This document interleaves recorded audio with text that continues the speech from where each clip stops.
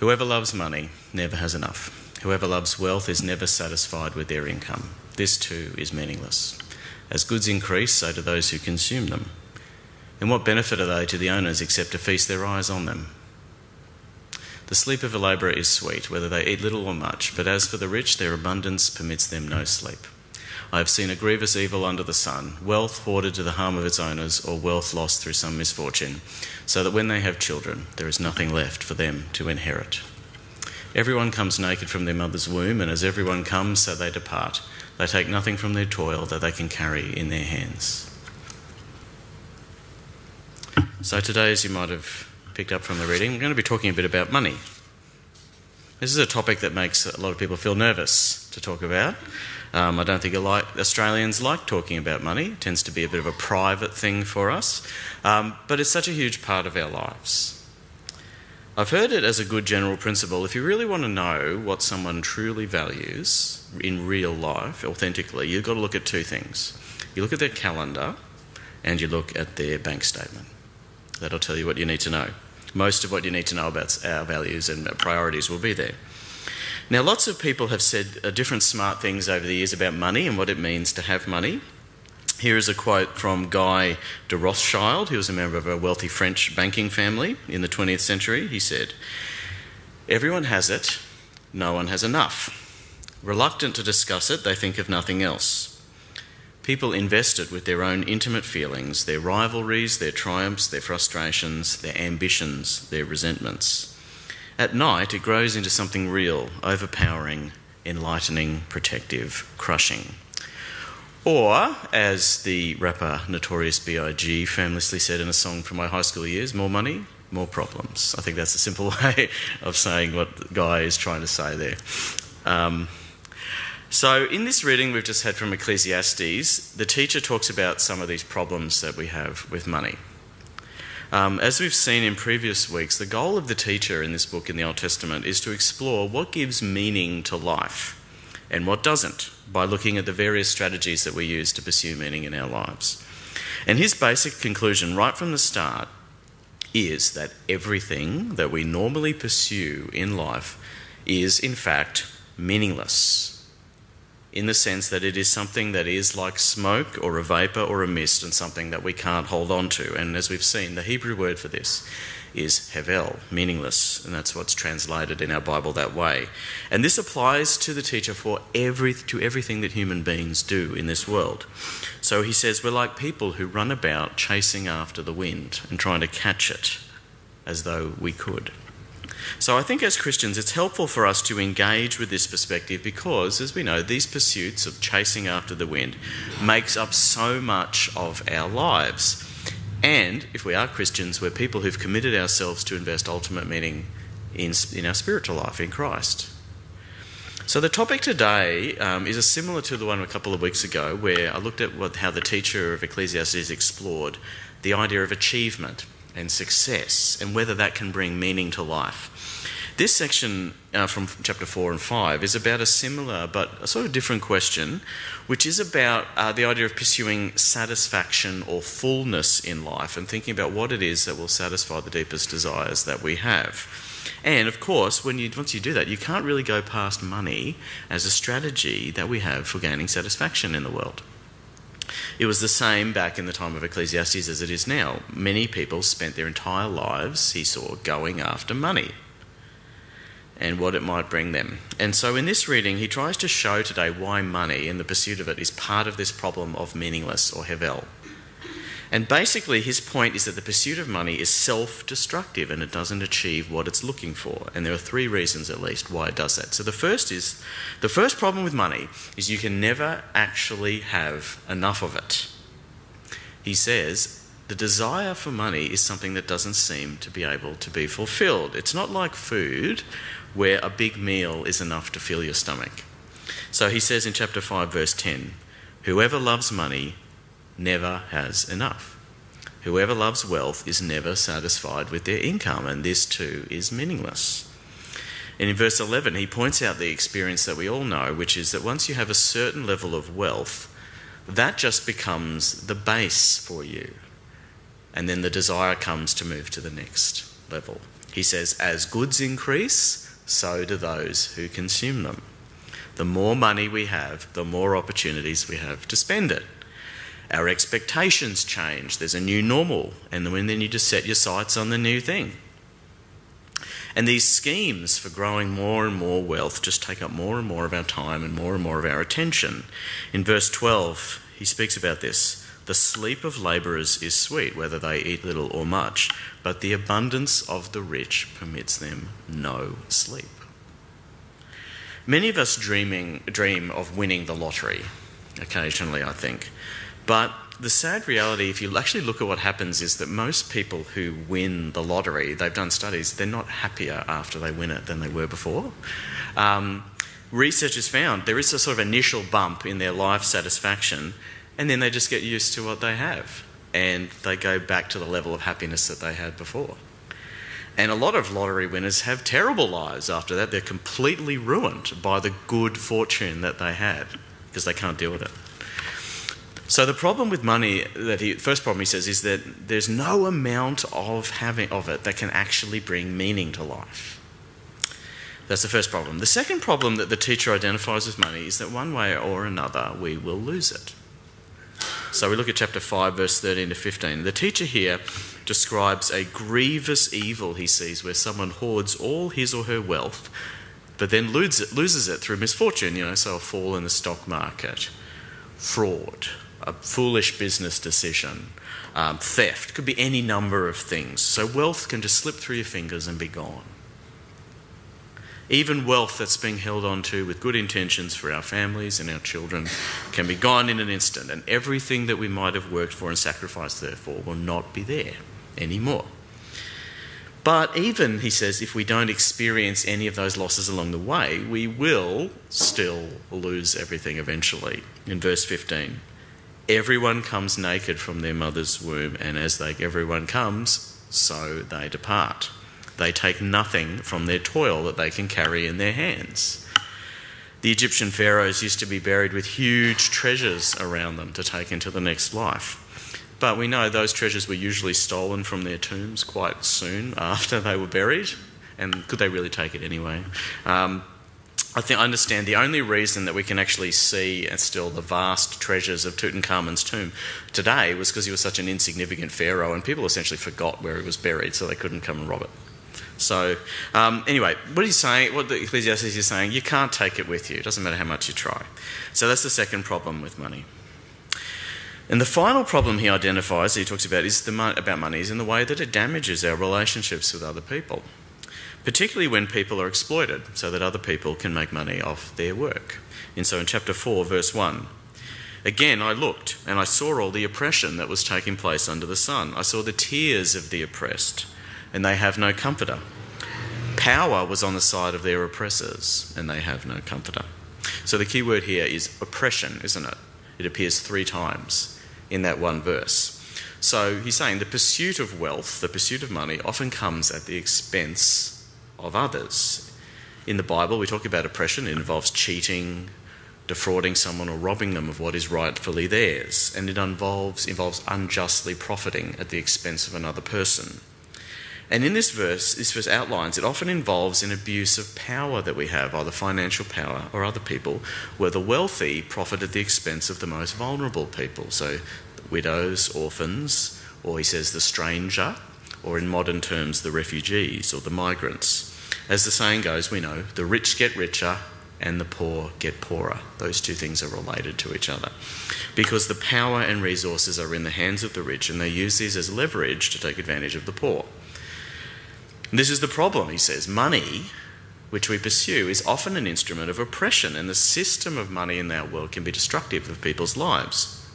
Rather than bringing satisfaction to everyone, it actually deprives many people of their even basic needs that they have. And this is something that we might not see clearly in Australia, because the problem with oppression and exploitation in the modern world is that so much of it is hidden. We live in a global economy, and the goods that we receive come from far away. often, and they're produced under conditions that we can't see or control. In recent years we've become more aware, a lot of us, that the coffee and the tea that we drink, the clothes and the shoes that we purchase, that we wear, the electronic devices that we depend upon are often produced under oppressive conditions, and our wealth and our comfort may come at other people's expense. This is about profit, about money. Things are made as cheaply as possible and sold as expensively as possible, and that's how you make money. But the extra value that money represents is often extracted from the poor and from the natural environment around them. And so this is the problem that we grapple with. People talk about colonialism in Western societies. We're trying to acknowledge that much of the wealth that we have has come from other people who we've taken it from, and our relationship is damaged. So here's the final problem with money. In the pursuit of it, he says, and in trying to get as much of it as we can, it often leads to the oppression of those who are poorer than us. But that is only part of the relationship that can be damaged in our pursuit of money. So we look also at chapter 4, verse 4. He says, "And I saw that all toil and all achievement spring from one person's envy of another, and this too is meaningless, a chasing after the wind." So if we're in danger of oppressing those who are poorer than us, then he says we're also in danger of envying those who have more. This is the problem. We're trying to keep up with the Joneses, they say. Or, we're very conscious of what other people around us have, and we're constantly comparing ourselves to them, and we want what they have. And the thing is, of course, they found that when we do this, we only tend to compare ourselves with those who are similar to us or probably slightly wealthier than us. What level should I be at? And we seek to lift ourselves up to their level and pursue what they have. Like you're climbing a ladder, looking up to those above you, not down to those below. And I think that's the reason why very few people actually think that they're wealthy. I think if you asked, are you wealthy, you'd say no, because we spend our time looking at those who are wealthier than us rather than those who have less than us. So I think overall what he's saying is, in the realm of money, there are damaged relationships being created all around us. We oppress those below us, we envy those above us, and perhaps compete with those around us. But in addition to this, we can neglect those in our lives who are around us. In chapter 4, verse 7 to 8, he gives a little vignette or a story of a man who is all alone in his pursuit of wealth. He says he's got his task-focused hours of slaving and toiling away, his desires to beat others around him and win against them. He says he has no son, he has no brother, he's all alone. What is the point? And yet he just keeps working, and he's not content with what he has. And in a moment of realisation, he suddenly says in verse 8, "For whom am I toiling?" he says, "and for what? And why am I depriving myself of enjoyment? What's been all the point of this?" And so that's the third problem with the pursuit of money. It damages relationships, whether through oppression, competition, or through neglect. So there's a lot of problems with money. Then there might be some wise nodding along in the congregation about this. Yes, it's true, Andrew. Money has all these problems. Now, there's a word, though, that bubbles up to the surface, I find, whenever we talk about money in the Bible. Small word, but. Yes, we say the teacher is right. Money doesn't satisfy us, but we still need it, don't we? We can't really live without it at the moment. Yes, we can't take it with us, but we can't enjoy life very much without it either, Andrew. Yes, it damages relationships, but what can I do about that, really? And all of those buts are right, because the problem with money itself is not actually money. The problem with money is not about money. And it can't, I think, be solved with thinking about just the problems that money causes us or changing slightly how we spend our money or how we make it. I think the real problem with money that Ecclesiastes shows us is that the problem of what exactly is it that can satisfy the desire that all of us have to experience a full life? What will make us truly satisfied? So Jesus spoke about this problem in a parable that he told, which we can read in Luke chapter 12, verses 16 to 21. It's called the parable of the rich fool.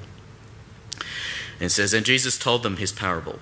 The ground of a certain man yielded an abundant harvest. He thought to himself, 'What shall I do? I have no place to store my crops.' And then he said, 'This is what I'll do. I'll tear down my barns and build bigger ones, and there I will store my surplus grain. And I'll say to myself, you have plenty of grain laid up for many years. Take life easy. Eat, drink, and be merry.' But God said to him, 'You fool, This very night your life will be demanded from you. Then what will you get? Who will get what you have prepared for yourself?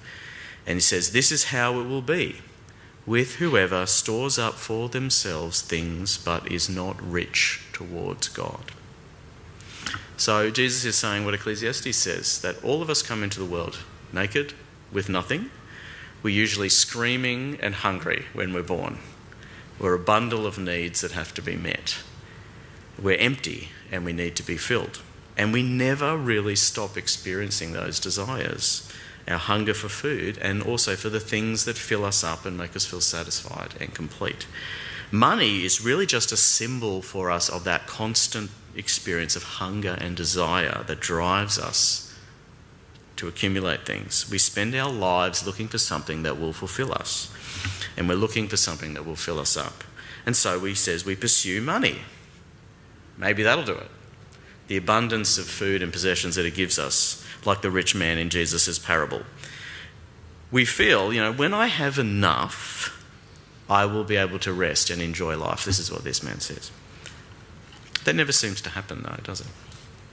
The problem with money is that the desire for life that God has created us with is not able to be satisfied by money or the things that money brings.